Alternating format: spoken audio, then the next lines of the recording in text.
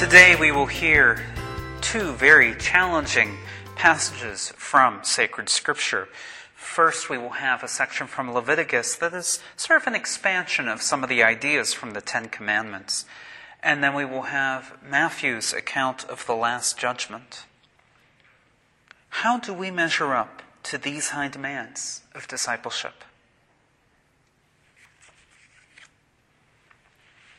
I've been pretty involved with the church for a while. I've loved the season of Lent for quite a while. I've been a liturgist, but it was only in the last week that I read an explanation for how the readings are chosen for this season of Lent.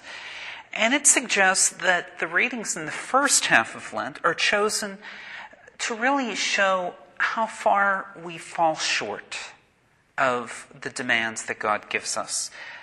And these readings today are definitely no exception. I think all of us here have failed sometimes to love our neighbor as ourself, as called for in Leviticus. And many of us probably have been involved to a little bit of feeding the hungry or visiting those in prison, but have we done as much as we can?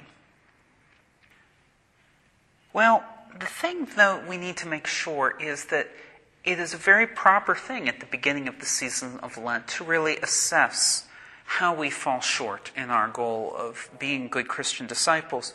But the main goal of Lent is growth.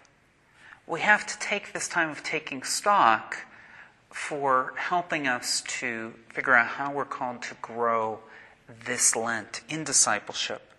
Sure, we fall short of the goal. We're human. But as we strive and fail, we learn. We get better at fulfilling this call to holiness. My first spiritual director, when he learned that I do a lot with geometry, gave me this example.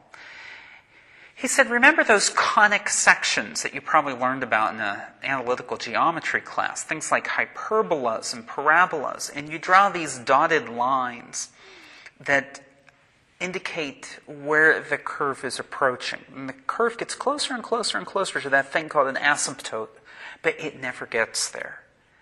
And that's how it is in our call to holiness. Hopefully, by living lives as good Christian disciples, we get closer and closer to the goal. But we're never going to be there completely.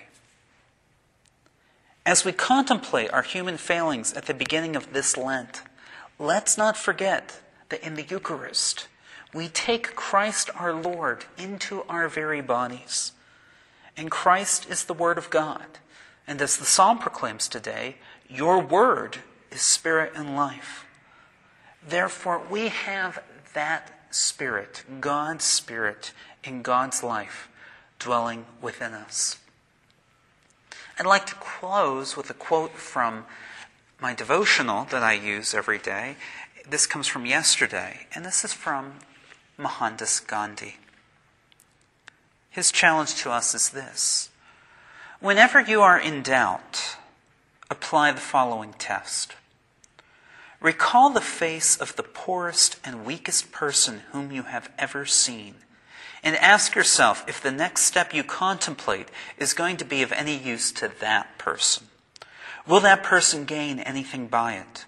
Will it restore that person to a control over his or her own life and destiny?